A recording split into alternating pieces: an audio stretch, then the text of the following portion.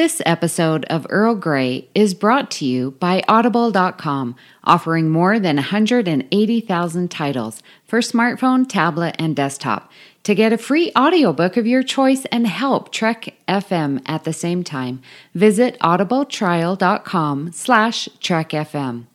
And also by Enterprise in Space, an international program of the nonprofit National Space Society.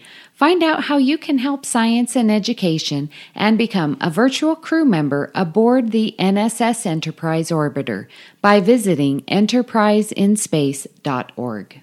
Hi, this is Marina Sirtis, Deanna Troi from Star Trek The Next Generation. You're listening to Trek FM.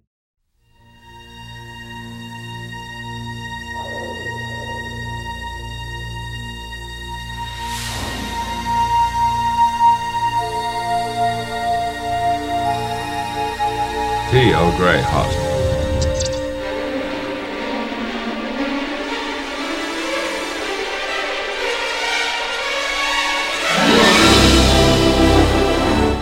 Welcome to another cup of Earl Grey. I'm your host, Justin Ozer. Amy is away this week, but I'm joined today with Richard Marquez and Patrick Devlin. Richard, how are you doing today? I'm doing fantastic. How are you today? I'm doing great. Excited for us to do something we haven't done together before, and I'll talk about that in a little bit. But Patrick, how are you doing today? I'm doing great. Any chance I get to be on Earl Grey is a good day. Awesome. Yeah, you've been on Earl Grey before, but it's been when I've either haven't been here or been away, so it's great to have you here today. Enjoying listening to your new show, The Briar Patch. So congratulations on getting that started and all the episodes you have out for that. Awesome. Thank you. So before we get into the main topic, I wanted to just talk about a little feedback from the Babel Conference on, as of this recording, the previous episode, which is number 201, which was our Halloween episode about scary scenes and episodes. Christopher Bacca said, "Night Terrors is really creepy, especially the scene in the morgue. It reminded me of a scene in the Buck Rogers episode Space Vampire, where they had a similar scene." And then he also went on to say, "When Q-Who first premiered, I found the whole premise of the Borg scary." And actually, Richard, Q-Who was one that I was thinking about because when the Borg are first introduced, they're kind of terrifying, aren't they? Yeah, probably back in those days, yeah. I mean, probably nowadays, not so much, considering what's on TV now. But yeah, definitely it was a very scary species to be introduced in that time frame, I'm sure. Yeah, definitely. I mean, at the time, it seemed like there was no way you could possibly defeat them, so that made it kind of scary. Well, Alex Post said about the episode, "I love the episode. Very spooky listen for my commute. Crusher's morgue scene is in my top 3, and the holodeck scene in Schisms is still terrifying to me. My number 1 is actually something I don't see mentioned often from Phantasms. It's when the crew starts investigating what's been going on, and Crusher discovers those creatures growing on the crew. They can only be seen with a special scanner, and she shows they've been growing on everyone. They look like little mouths all over the body, and even as an adult, I can't handle that scene." That's a good point, because I think, Richard, those things are really kind of terrifying, and unfortunately, I picked the thing from Phantasms, the cake that you guys laughed at. Maybe if I would have chosen that one, you guys wouldn't have laughed. Well, yeah. Even just thinking about like microbes, that are crawling all over us, and even today, it's like, obviously with everyone, that makes my skin crawl a little bit. Well, quite literally. So, yeah, I can sympathize with Alex. Yeah, that part's really creepy. One more comment. So from Greg Mullenby, he said, "I'm glad someone mentioned Eye of the Beholder. When Pierce says, 'You know what you have to do,' I think I had dreams about that for a week. I would also add Dark Page to your lists. When Loxana screams, 'Get out of here,' I found that terrifying." Well, thank you everyone for your contributions and comments on the Babel Conference for that episode. And just, keep commenting for the different episodes that we put out there, and we might read your comments on the show.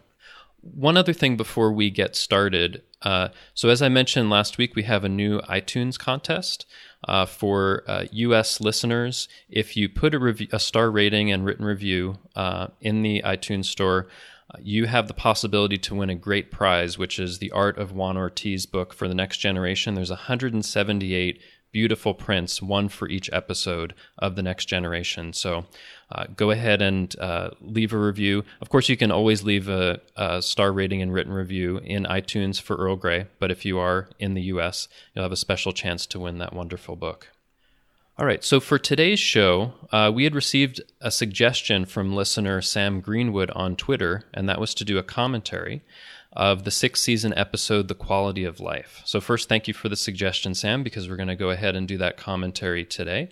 And of course, I'm joined by Richard and Patrick to do that commentary.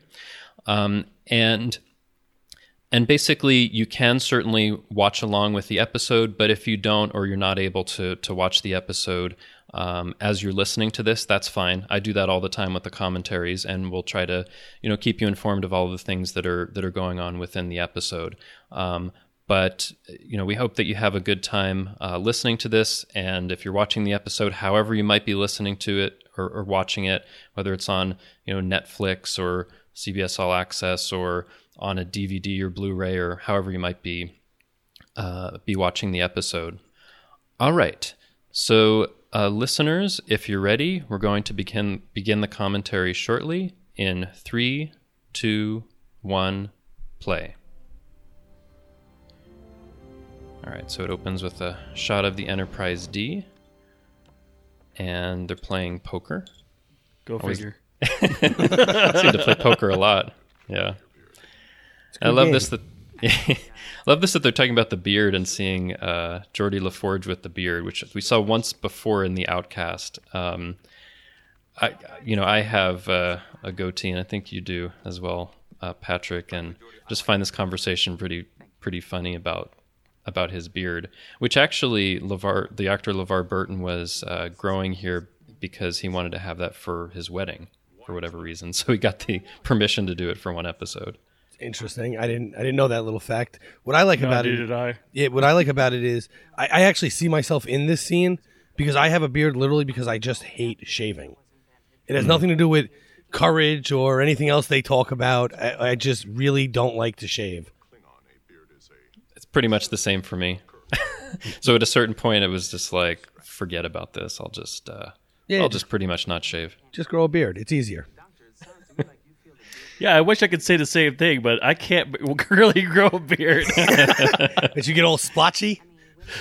Well, not only that, but the first time I ever shaved, actually, I was I think it was like 22. Yeah, it really, yeah. Because when I was in the military, it was like, okay, I'm not shaving anything except for skin.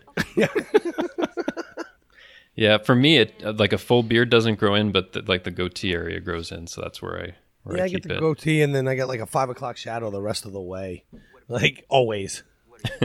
Yeah.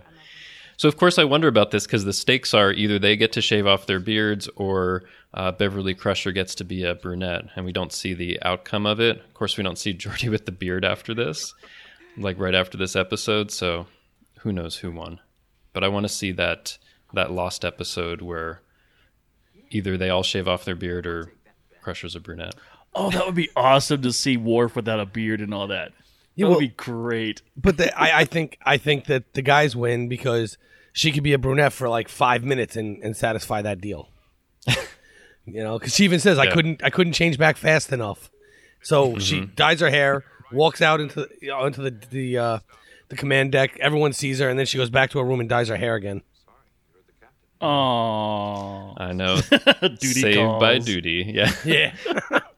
How lucky. And you can tell they should have had her flip and show like 4 aces or something. Yeah. It's like, oh man, I wanted them to shave off. Well, I did beards. see a spade. That's all I saw. Yeah, I know. Me too.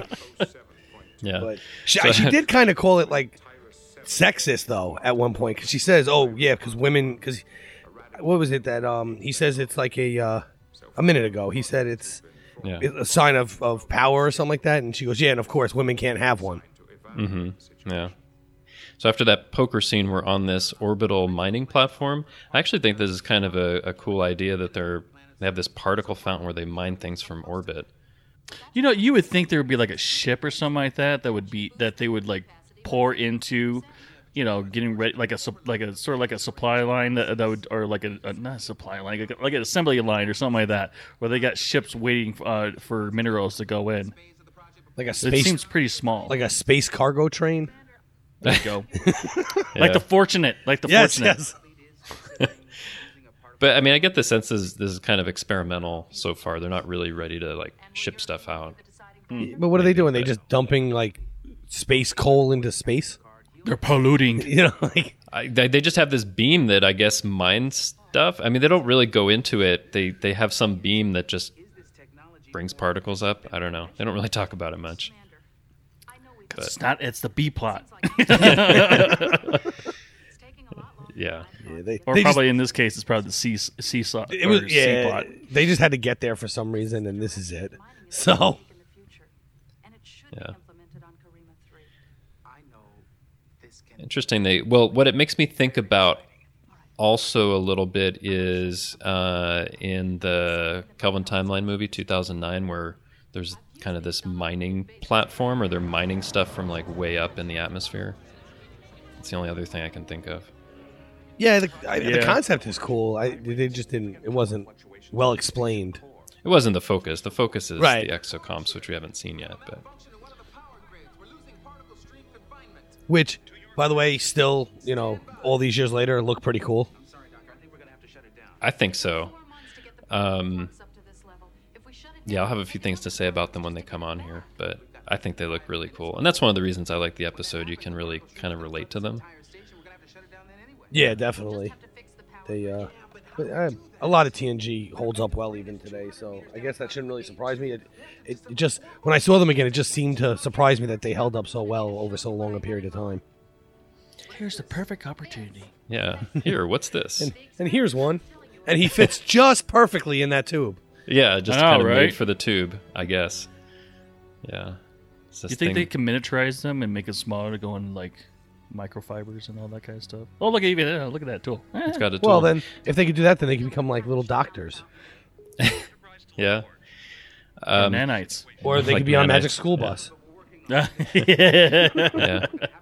So one thing that I found out when I was reading about this episode that's kind of crazy is that for those exocomps, they actually had a puppeteer with control rods that was controlling all of their movements, and then in post-production they just took, the person and the rods out. So they actually had a person controlling all of those things when they're not, in someone's arms being transported somewhere. Thanks for ruining the magic. No, but I love that kind of stuff because Spoiler you just alert. never would have thought of that. I'm just kidding. But but I've watched this episode so many times that I never would have thought there was a person that was like controlling the different movements. It's kind of Yeah, I would crazy. have thought it was like a remote control car. Yeah, like a little remote control thing. But So, what is that thing that keeps on going back and forth? Is that They're like antennas. a sensor or something like that? Or I think of them like antennae or ears that they're kind of expressive. They're like, "Ooh, I'm looking for some information," or they're like Spock's raised eyebrow, like, "What's going on here?" Yeah. so it goes back and forth rapidly. So it's when it's excited. Well, maybe when it's mad. Oh, there you go. Yeah, but Like, all oh the no, the antennas are moving. Run. Yeah. But all those touches are interesting because originally they had it as something that didn't look kind of cute or expressive like that at all. It was just kind of like a wall panel or like a terminal.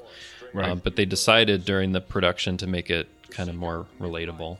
I like that they did that, but I wonder what it would have been like or how we'd feel about it if it was just like a wall panel. Wait, so they would just, that would have been terrible, I think. What? You would have lost so much of this episode.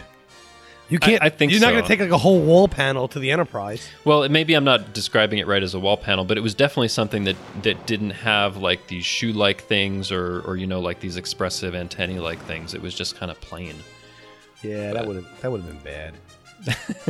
Yeah, I prefer it the way that it came out because they're really cute and you care about them. Oh, Gates McFadden as Beverly Crusher. So, interestingly enough, my daughter's named after her. I've said that like 1,000 times on this network, but I'm going to keep saying it. You should. It's great. So, The real magic is how you convinced your wife to do that. isn't it? Though, isn't it really? and I did it during a version playing a card game, a deck builder for Star Trek, and I played it off as a joke, and she agreed. So Nice. That's like with my wedding day. And she was like, September 8th. I'm like, I threw out September 8th. She was like, yeah, that works. Oops. Really? Yeah, I actually threw the card down and was like, we should name our daughter that. And she's like, I like that. I went, oh, I don't know where to go from here. That was 5 years ago. So Nice. Oh, there's our cute little friend. So there's the exocomp in Geordi's hands with Dr. Farallon, the alien scientist. it's got big feet. It does. The exocomp has... They got big feet. I was just about to say, how you can't see their feet, but I didn't think the exocom. Oh. I knew exactly what you were talking about. Yeah, I guess I kind of just assigned the exocomp to be a he, too, there. But Oh, my goodness. But yeah, so I always wondered before, like, why do they have to, like, carry it in their arms? Can't this thing just, like, fly around? But... well, this one's broken, so... Yeah, but it came well, out no, of the this tube one, perfectly. no, they haven't gotten to the point where it's malfunctioning. This one's working. It's right. just like an example for them to look at. It's probably just easier than programming it to fly. It's because they couldn't have like a puppeteer like going down the hallway. Well, it would probably be hard to take the puppeteer out in front of another person. Exactly. Oh, It makes more sense we now. gotta draw Jordy's legs back. Yeah. So, It's got to be like an Technobabble. invasion of privacy right there, taking off its top. Well, they don't know that it's not real yet. It's just a tool. It's just like a tricorder, you know? Right. And Right. and then Jordy's about to make a comment that screws that whole thing up and causes this episode to happen. Yeah. But it's cool that they open it up and you see the little inner workings. No, I like the way they like put the little windows on the side that almost mimic eyes and stuff. Mm-hmm. Yeah. And random flashing lights because that's Star Trek. Yeah. So one thing they're going to mention here is that they give it a problem and then it kind of processes that and it replicates something through a micro replicator. And just the idea that there's like a little, like, in addition to all this circuitry, there's like a little replicator in there is kind of amazing that would even be possible, you know? Yeah, what I like about it is when it's done with the tool, it doesn't just like discard it. It actually puts it back into the replicator. Well, it just kind of dematerializes like in a food replicator, right? You know. Yeah, but that's what I mean. Yeah. you know, well, when you have a food replicator, like, or if you replicate, like, I forget what show, what episodes it was. They talk about putting things back. Voyager, I think, talks about putting unused things back in, and that I feel like that's kind of what this thing is doing to keep its supplies up. Like the doctor? Yeah. Correct. Commander, I'm hoping the experimental stage is over. When are we supposed to brief Captain Picard on the status of the particle fountain? But like so many other sci-fi or Star Trek episodes, the scientist always hopes that they're farther along in this testing process than they really are. Right. Yeah, it's like, oh yeah, it worked that one time that you saw, so we need to use it more. Right, we're good. And then Yeah. later on, she's like, "Oh, this happens like constantly. They break."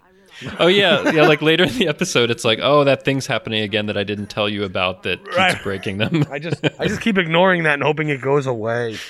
It's like the guy at home hitting his computer, hoping it'll turn back on. Well, it's better than putting like some kind of like dry erase or whatever that stuff, the whiteout or on your screen. Yeah. Which I have seen someone do that before, and that's crazy. I was like, How did you Yeah. do that? So one thing that's not clear to me in this is, you know, there's this alien scientist and there's this platform and all of that. Is it just something where they're hoping that the Federation will support it? It's a little unclear to me, like what the relationship is to this and the Federation. Are they like sponsoring it? They're interested in it? They have a trade agreement? Like what's going on? I yeah, think, it was a mining operation. Now we've moved away from that now. Yeah, I think they're trying to sell the Federation the technology. Maybe, but I'm not really sure either. It is kind of ambiguous as to what her role is inside the Federation. Yeah, at the beginning of this episode, it's just like, Captain's log, we're at a particle fountain, let's check it out. Yeah. Worst captain's log ever. Why is its feet that big? Yeah. I just noticed Okay, that. I'm so- like, so Well, why it is has, it so it has big? to stabilize as it comes down and lands somewhere. What? Maybe? It doesn't. It's almost bigger than the exocomp. exactly. It's like almost, it's like 3/4 or something like that. Jeez. Cute. I would characterize the unit's performance as excellent. Characterize the unit performance Right. as excellent. Oh yes, it can do the job of 2 people for what was it, 9 hours or something? Oh, it doesn't matter anyway. It's gonna It breaks. gonna be phased out, and holograms are gonna take over its job. That's Yeah. true too. I like this where it starts to go in and it's like, forget this. I'm just gonna leave. Oh, it's dark in there. I'm not dealing with this. See if I can override it.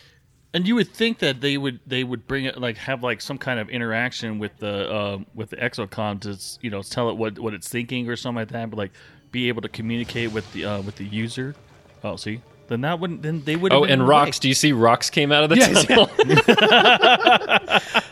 I love that in the And next the first generation. first thing he grabs is the He goes, exocom. No, forget that it blew up. but those rocks. Every time you see something like that, you can't forget that somehow there are rocks in the tunnel. Just like in yesterday's Enterprise, when the Enterprise C gets hit and there are rocks that fall from the ceiling on the bridge. That's right. There's rocks everywhere. Yeah, They the use it tunnel's as- made of rocks. They use it as insulation.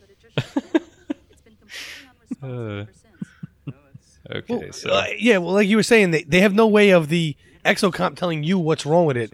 When my computer crashes, it gives me an error code. I might not be able to read it, but it tells me what's wrong. And then no, it's a good point. they have to go to the Enterprise to hook it up to their computer. They don't have any ways of diagnostics Yeah, where they're using them. I mean, it's that car. I mean, come good on. point.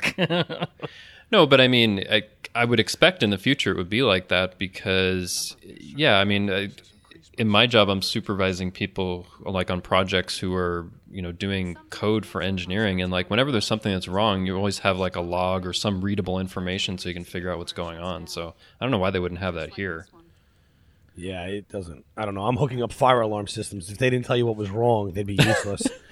so Something went wrong. I hope you can figure it out. yeah. Good luck. Good luck, guys. Good luck.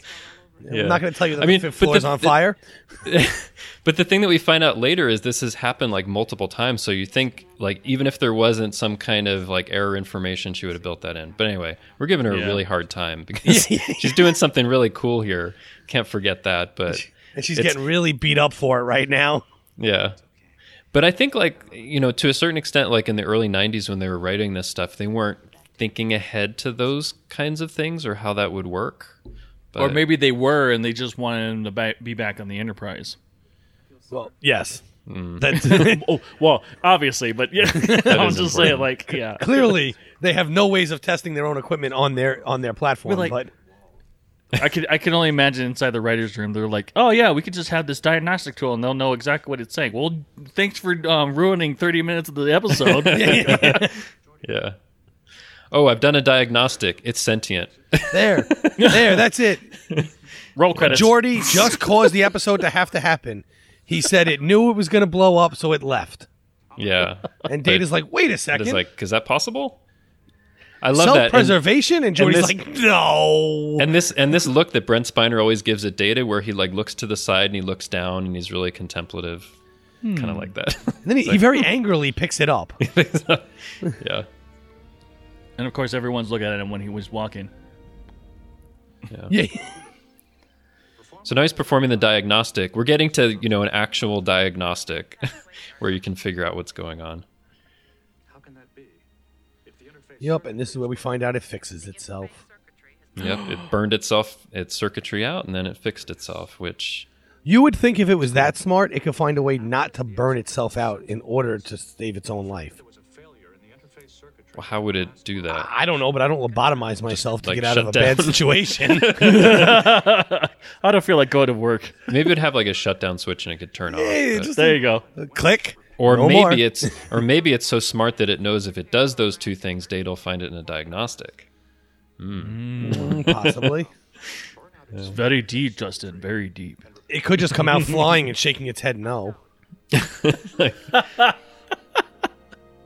Or maybe that's what the ears are for. Yeah. It's like Morse code with ears. It's like you're supposed to know this. You programmed me. Here's Geordi in 10 forward. I have to say, because he has a beard in this episode, every single scene I see him, I look at his beard. I can't help it. because it's so rare. I don't know. I don't even like the beard, to be quite honest. Hey! No, I mean on him. It doesn't look. on him. No offense to him, but it just doesn't look good. I don't it's think fine. it is. It's fine. I'm just not used to it because there's like 2 episodes out of 176 where he has a beard, something like that. Right. Right. Yeah, it doesn't bother me. I don't know. I don't pay much attention to it. I always seem to be out there on the edge, taking chances. Yeah, so I think this is interesting where Dr. Farallon is talking about not having a conservative streak like most scientists.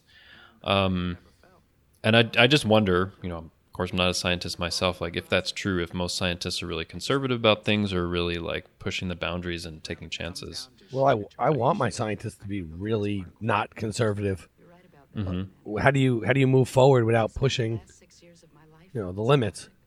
Well, I guess it depends on what kind of experiment you're doing. Obviously, Up to something like maybe up to a certain A-bod. point because you don't want them to do things that are just like way out there and might have very Yeah. little chance of. But it's a good question. It was just something I was thinking about as I was I guess. watching this. They're trying to create black holes that could potentially destroy the universe. So, Yeah. have at it though. Because if you do, I won't know you did it. So it's fine. Yeah. That's true. It's true. Unless you're one of those unlucky survivors. Yeah, I'm not lucky. This scene here where Crusher has apparently been doing some Batleth practice with Worf. The first time I saw it, I was like, what? Yeah, did this that is a come little from? odd. But I think it's meant to be a foreshadowing for Chain of Command, which comes next, and she has to have some combat experience. But at first I was like, what is this doing in this episode? Yeah, it does seem way out of character. Yeah. Although it's kind of cool. I want to, see the deleted scene where she's fighting Worf with a Batleth and holding her own, Well, if she would have gotten injured, her arm would have been gone.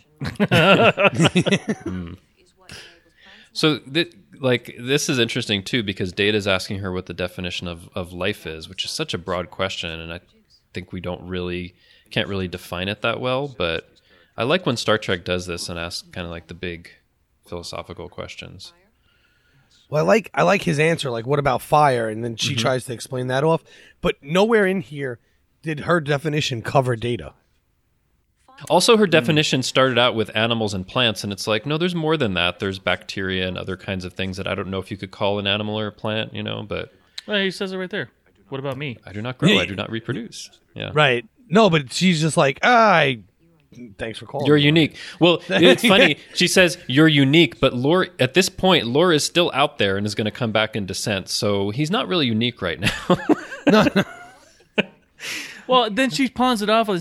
She doesn't even answer the question. She's like, "You're unique." I'm like, And Yeah. I mean, And? it's a really tough thing to say what's alive. Like later, I think that Data is talking with Dr. Farallon and says, you're very different from a virus.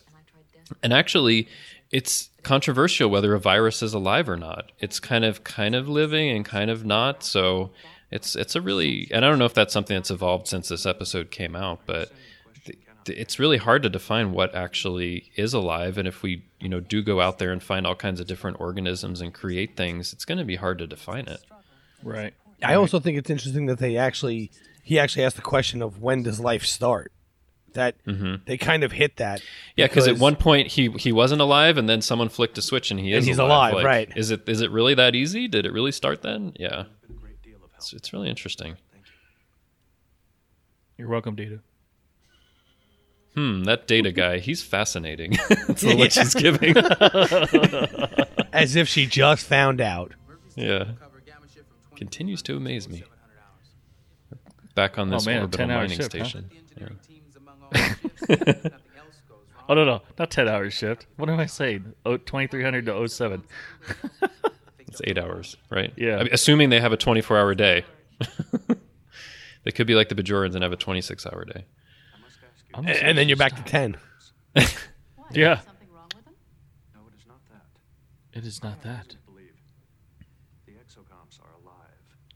Dun, dun, dun. Roll credits.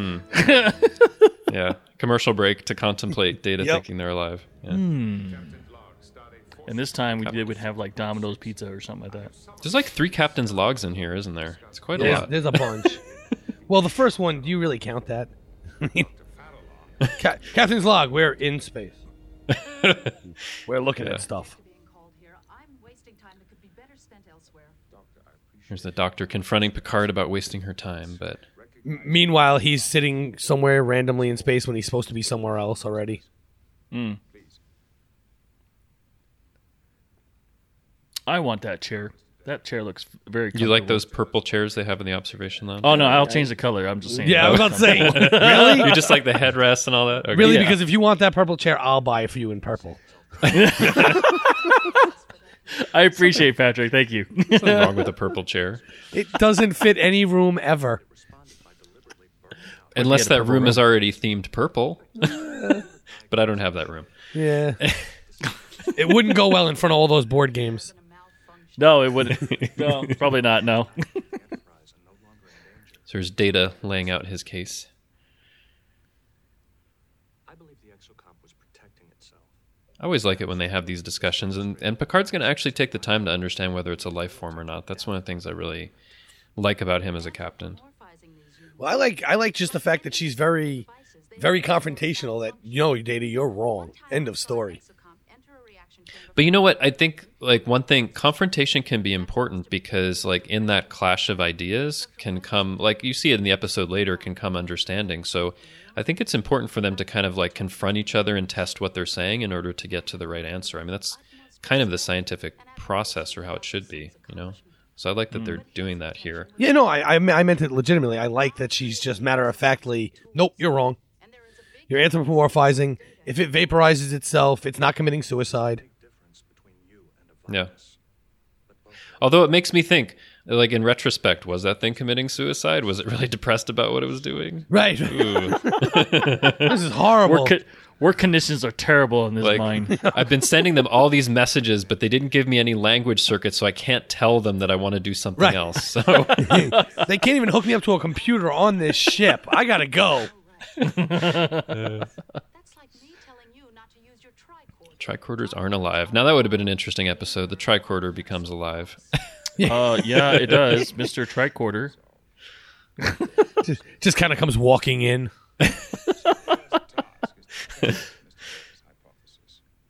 No, Jody. You're claiming that this exocomp may be alive because it demonstrated survival instincts, right? Yes. Then, we're not sure if it's alive, so why don't we threaten to kill it? Would that work? And if it does nothing and dies, we're cool to use it. Make it so. Picard's like, yeah, that sounds good. That's such an odd make it so moment, by the way. He's just like, yeah, let's threaten its survival and see. I mean, of course, they're not really threatening its survival, but they're trying to make it think like it's about to die. So that's really some kind of test. That's not psychologically damaging. Yeah, what if during Measure of a Man they were like, okay, we're not sure if Data's really sentient. Let's see if he has self-preservation. Let's just, put him in a burning room and see what happens. Like, wow. Tell him to sit and not move. Okay, we're having a lot of fun with this, but I think there is some good stuff going on here. But the way they go about it is kind of interesting. So would it know the difference? I wonder if it would know the difference if it was like in a holodeck versus an actual real life situation. I mean, not like a real life situation, but like a simulation. Would it know the difference between the three? Like an actual. Oh, I guess it would depend on what information they were fed, right? See, it's tapping Right. into the computer, so if it was doing that, I think even if it was a holodeck, it should know. I don't know, but Well, it could be a holodeck where they take away the safety protocols, which is very odd that you even have the ability to take away safety protocols. it kind of is. So there it is down this long, long tunnel, or Jeffrey's tube. It kind of in looks like it has a reality little is- torch. Yeah, in reality, is they're probably looking at a blue screen or something like that. Like, oh. Probably. Oh, and I like how it kind of... It's almost like it's looking down the hallway, and it's like, these people are crazy. They're just simulating something, so I'm going to keep working here. They don't know I know. Yeah. But Data'll find out eventually. That's part of the plan. You tried to trick me, and I got you.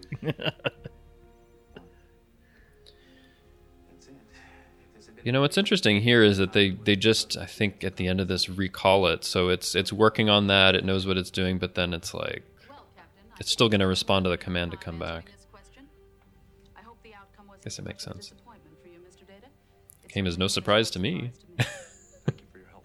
You're welcome. Like, Well, I consider yeah, this time well she has some arrogance there, but Thank you. it's nice that get to re-examine that. And then he frowns at something. What did he frown at? Now, this here is really, I like a lot because basically they did like one trial and Data is like, no, I'm just going to do more trials. Maybe there's something that I missed. And it's, I don't know, it's a little strange that Dr. Farallon was like, well, we did it once. We know what happened. Yeah, like scientific process is just gone in this century. Well, you know, I mean, it seems like she's under a lot of pressure to do this project and have it be successful. So she's cutting some corners. Tests, and the results have been the same in each of them. Perhaps I was wrong in suspecting the exocomp was alive. This was really important to you, wasn't it? There's that look down where he's thinking. But I like this conversation he has with Crusher. Alone in the universe. He's trying to see if he's alone in the universe, and he forgets about his experiment. Janitor of myself. Yeah, it is interesting that like his reasoning for it being so important is that there'd be someone else or something else like him. Mm-hmm. Which could lead you to some pretty bad science, by the way, just to prove your point. That's true. I mean, as a secondary thing, he doesn't say it, but he does care if a sentient life form is suffering or not. But they don't explicitly say that because Not here. It seems like it comes out later at the end of the episode. Once the simulated failure occurred. This time we were talking and I neglected to do that. I distracted you. I'm sorry. Do not apologize, Doctor. I believe we have made a significant discovery. What? The exocomp has replicated. we replicated a different tool. That is not the molecular fuser. It Looks has like a thermometer. Jeffries tube.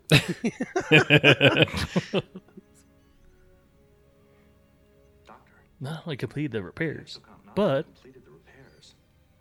It also Yeah, and I love that. It makes the repair and then replicates another tool to deactivate their fake signal. That's great. The exocomp must have realized that. It saw that there was no real danger. it's smarter than you think. It outsmarted us. But doesn't that still just really... I mean, that doesn't really answer anything because the whole point of these exocomps is that they were going to learn over time in order to be smarter. It's all right through it. Yeah, that's true. I mean, you could see it as they've just gotten smart enough they can tell that it's a simulation, but I mean, it puts doubt in your mind. A fourth captain's log here. Yeah. it puts doubt in your mind though whether it's alive or not. So it definitely needs more study, and you can't just send it off to its death. But I think you're right. Maybe we're just jumping to a conclusion here that's not warranted. Maybe it's just smart enough to see through that, but that doesn't mean that No, it it's doesn't mean alive. it's not alive, but it just doesn't mean that No. it is alive. Like they had a huge irrational fear that Furbies were learning like code, and the CIA and FBI banned them from the building. But they didn't. Oh my they just learned words. I remember that. Yeah. Yeah. But Furbies aren't alive. Trust me.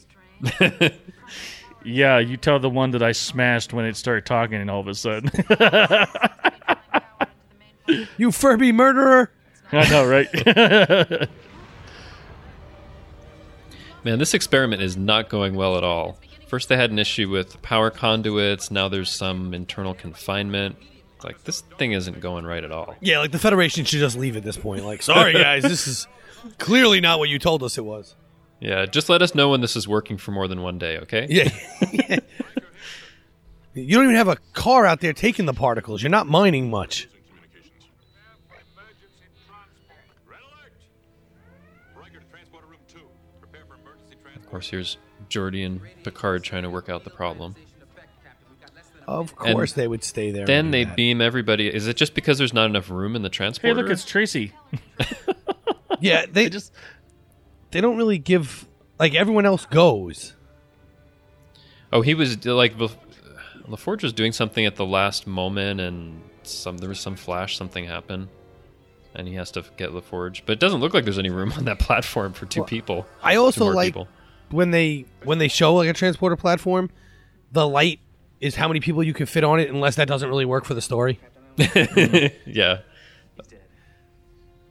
Look, they had 2 more spots right there. Yep. in the they back. did. Yeah, Waste. But they couldn't fit on the original transporter that only had one light. Still. see the thing. Yeah, but like LaForge goes to check on something, but shouldn't they have just beamed out and let the platform explode or something. I don't know. Well, maybe they don't want to do that. Or how about the fact that the original platform they stood on had no bearing whatsoever on them getting back to the Enterprise's platform? It's just a mess. It's just a mess. They transport to transporter, like one pattern buffer to the next. No, just the Enterprise had a lock on them, so they could have stood anywhere. That is true. They could have grabbed Geordi no matter where he was standing, even if stuff was blowing up. Oh, and by the way, he's perfectly fine now. Go figure. Yeah, something happened with some panel and he recovered, I guess. But I put up a little Maybe they force took field. off that beard of his. It zaps him, and there goes his beard. Oh, it's still there. It's still there. Boy, you really don't like beards. No, I don't like his beard. His beard. Okay, sorry. You don't Just like LaForge's yours. beard. Does LeVar Burton have a beard now? I don't know. I wouldn't doubt it. He's doing Reading Rainbow again, though. Yeah. And he was clean cut for those, wasn't he? I believe so, yeah. I mean, Yeah. I haven't watched them since I was 7, but I believe so. Honestly, I don't remember watching him at that age. I do. It was the best. I definitely watched Reading Rainbow. It's actually one of the ways my dad got me to watch Star Trek, is because the guy from Oh. Reading Rainbow was in it.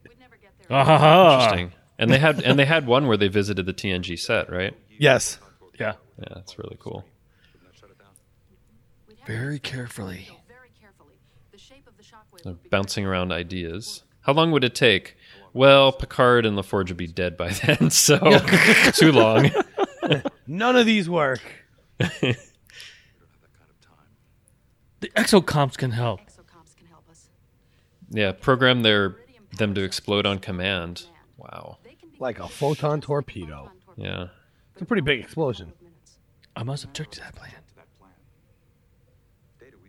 We tested it and it failed. Well, there's something I haven't told you about, and it didn't fail. It is still my belief we are dealing with a new life form. Mr. Data, you know how much I respect your judgment. Man, he's got some gray in that hair. I didn't even realize that. The basis of your Or I guess in by his beard. season 6, yeah. Yeah, he's getting old. But there's no gray on the top. Hey, that's the same It as my happens. life. It My whole happens. goatee is gray, and there's no gray up here. Oh, okay. I guess, yeah. It just doesn't look, it doesn't match, so, yeah. Now I don't match. So Geordie's beard no good. Me and Riker don't match. We're no good. He's just a beard hater. And what do you think about me, Richard? You want me to shave? No. No, you're you good, you're match. good. You're fine. You have all the right I things see. set up. Okay. So now they have Beard hatred. the 3 exocomps. So another thing I didn't realize is they have the 3, but they actually only had 2 props, and then they, like, in post-production, they just added the 3rd one. I never noticed that. I wouldn't think about it before, but actually only had 2. It's like the exocomp expert. Well, I just like to look up the trivia. I'm sorry. I find this stuff I fascinating. don't know any of these things. I feel inadequate for this episode now. No. It's all Larry Nemeczek. It's in his I've his locked companion. out the controls. Yeah. Duh, duh, duh. Well, you know what? No matter what Data ever does, he always has the ability to take over the computer, doesn't he? Right. They never take that away. And they always have a time to go to the conference room and talk about this. Yeah. Well, they're going to talk in private. I don't know why they're not in the ready room, but they're in the observation lounge talking about it. And I actually really like this scene because, Data is standing his ground and Riker understands the gravity of the situation, but he's going to find a way around it, a compromise. And I like that he comes to that. And it's kind of the thing that Picard would do, probably. Yeah, I'm not really sure. I mean, I guess I get Data's point, but really, like we're sacrificing the life of non-Federation officers for 2 Federation officers. But I guess the point is, if they're not here, you can't prove they're Yeah. alive. So I don't think he thinks it would get to that point. He just wants to force the issue so that they can save all of them. It's definitely a risk, though. yeah, it's also mutiny. Yep.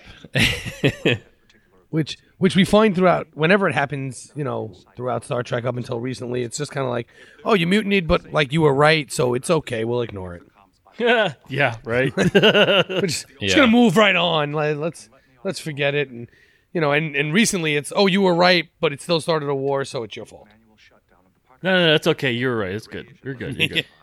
No court martial, no nothing. Data was offering to go over and basically sacrifice himself because the radiation would kill him too. Like, wow. This means a lot to him, for sure. That is my choice. And now he's saying they don't have a choice, and Riker comes up with the brilliant solution. Yes. Maybe we should give them a choice. And instead of strangling Data, he actually comes up with an idea. Well, I'd be so furious at Riker. this moment. he's going to find a solution, so I like that. But Captain Devlin would have strangled Data. Let the record show. Yes. I would have also horribly lost that fight, but I still would have gone out swinging. I would have watched there with popcorn and be like, yeah, okay, let's watch this. I mean, I'd be really relying on the fact that he doesn't want to mutiny anymore.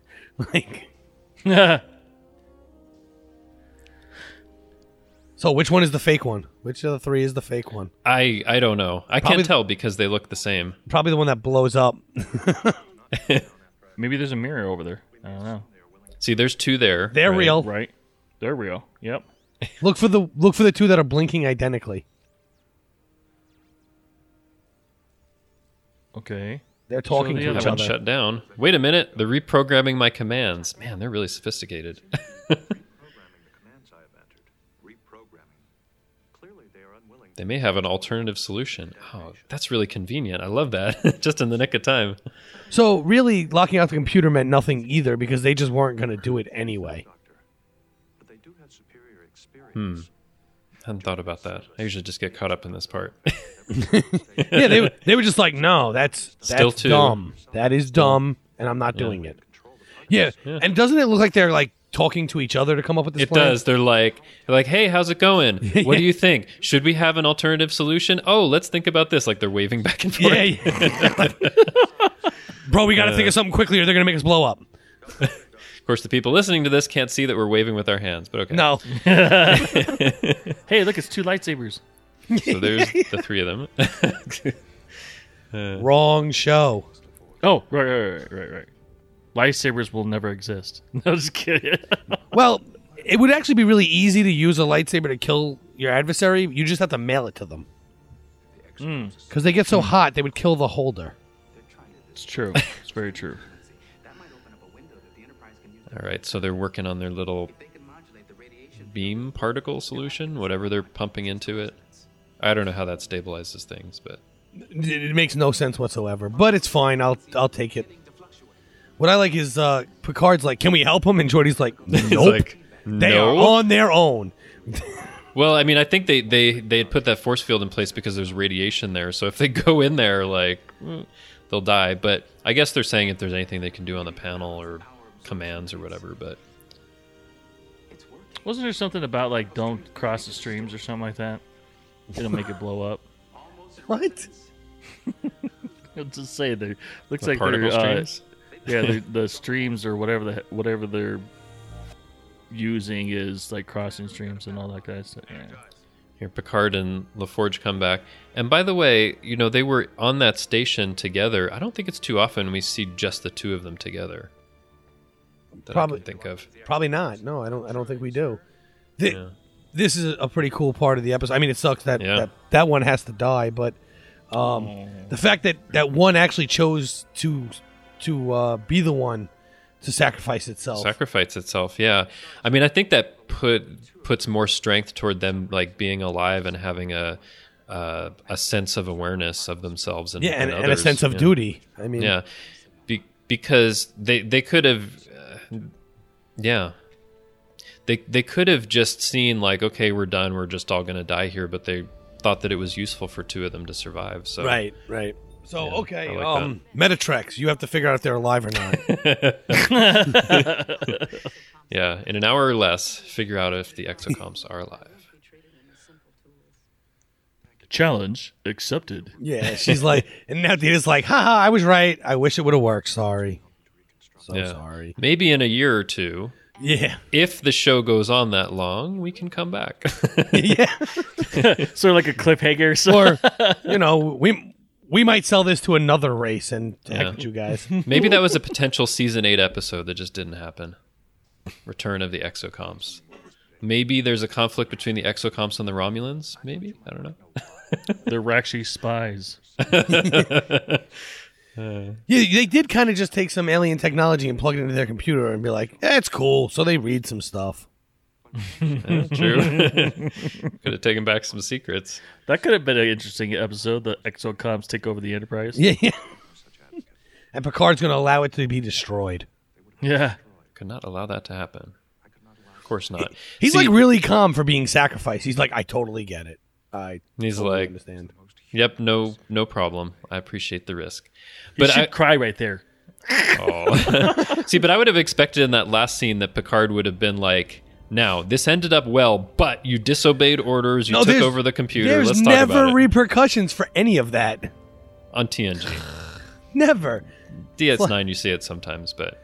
Yeah, All but right, even there's that, the end it's of the like episode. the repercussions are always weak. Worf will never be captain.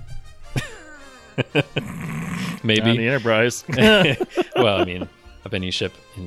Okay, so we've seen the quality of life. So let's talk about our closing thoughts on this. Patrick, so what do you think of the episode, and what are your final thoughts? Okay, so I know we were beating up the episode a bunch throughout all of that. We're but just I having really, fun with it because we love it so much, right? I really enjoy it, actually. I think it's great. But when you try, it's kind of an episode where you kind of have to like suspend disbelief for a bunch of things for it to fall into place, which isn't the worst.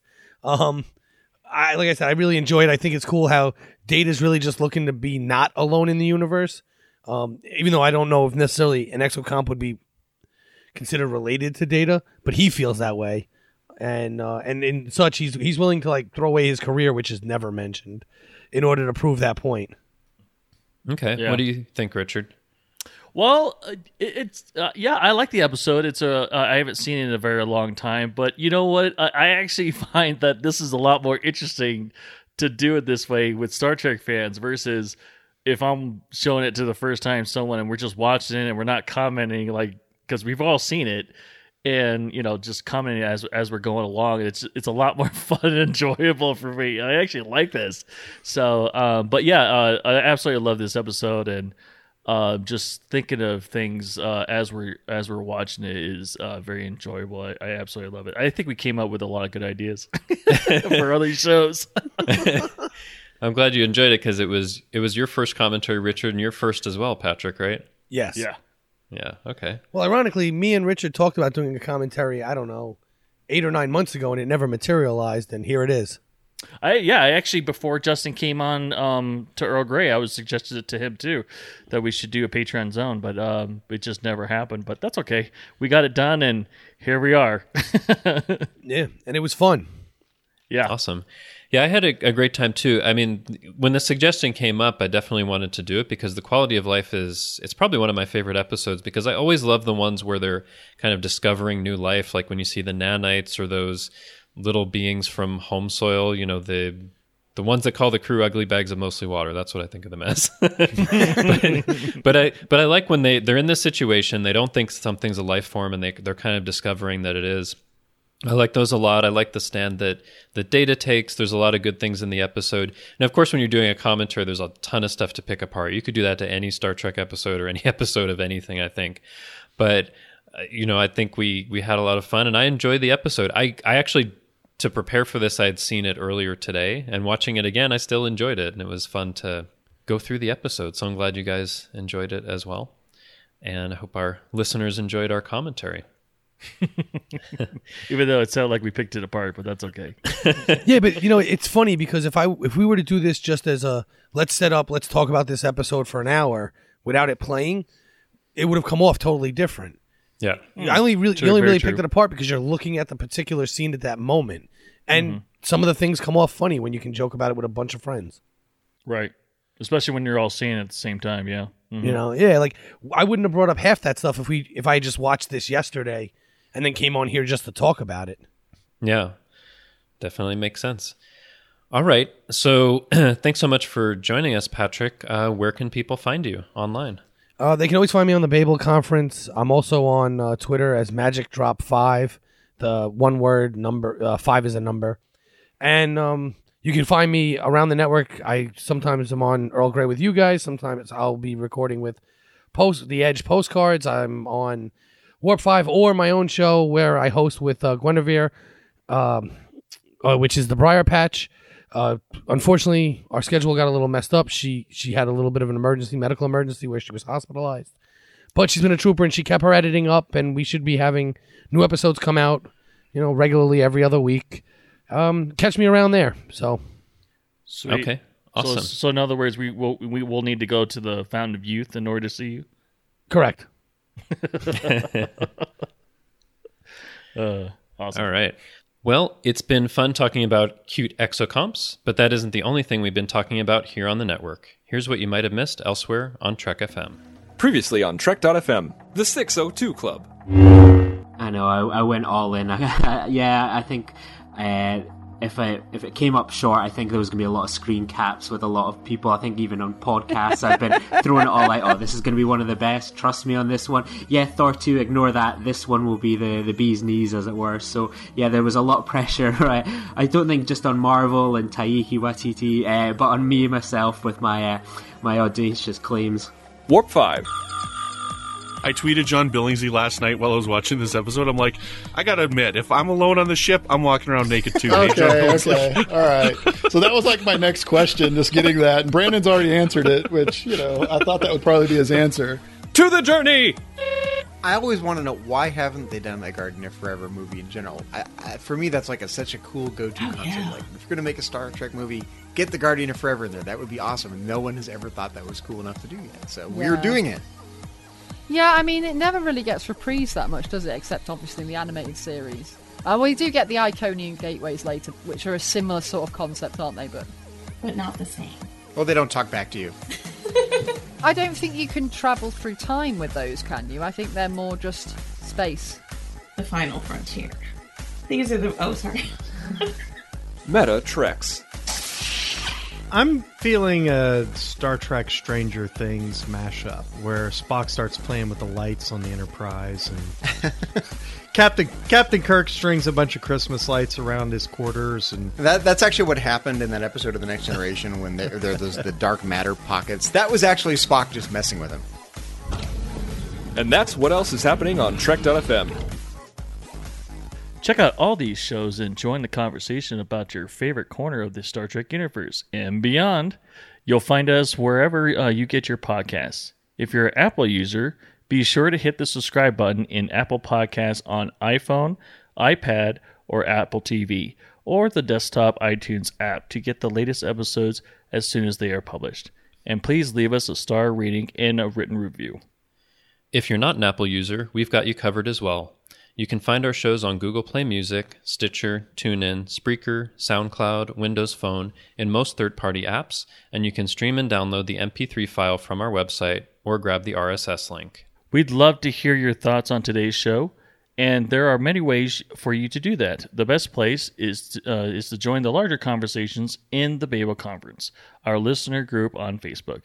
Just type Babel, B-A-B-E-L, into the search field on Facebook, and it should come right up. If you'd like to send us an email, you can use the form on the website at trek.fm/contact. Choose to send to a show and select Earl Grey. That will come right to us. You can also find the network on Twitter at TrekFM and on Facebook at facebook.com/TrekFM. So, Richard, where can people find you? Well, they could find me on the Babel Conference. I usually pop in here and there. And they can also follow me on Twitter, and my handle is xransom. Justin, where can they find you?